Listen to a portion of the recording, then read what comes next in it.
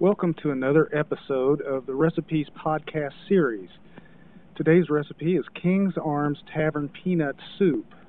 King's Arms Tavern is a nationally renowned establishment in Williamsburg, Virginia. It was a favorite dining spot for our country's father, George Washington, and the peanut soup is legendary.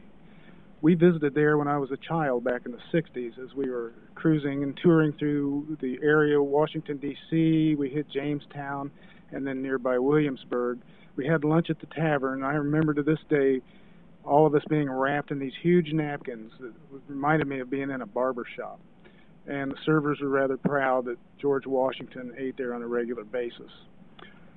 Here's the recipe now. For the ingredients, 4 tablespoons of unsalted butter, 1 small onion finely chopped, 1 celery rib finely chopped, 1 tablespoon of flour, 3 cups of chicken stock. I like to make my own, but either way is fine. Bouillon cubes would work too. 5 tablespoons of smooth peanut butter. They did have peanut butter back then. It didn't look like it does today, but it was the same kind of thing.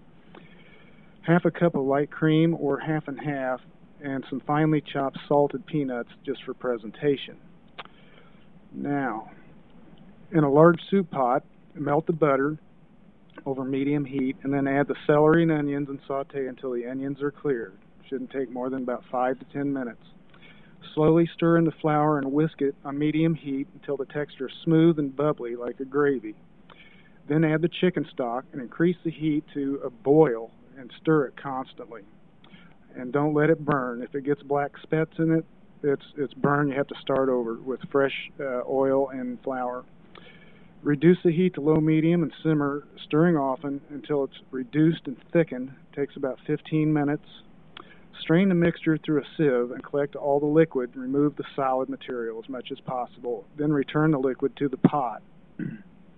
Add your peanut butter and cream to the liquid while whisking it in, and then simmer on low for another 10 minutes or 15 minutes.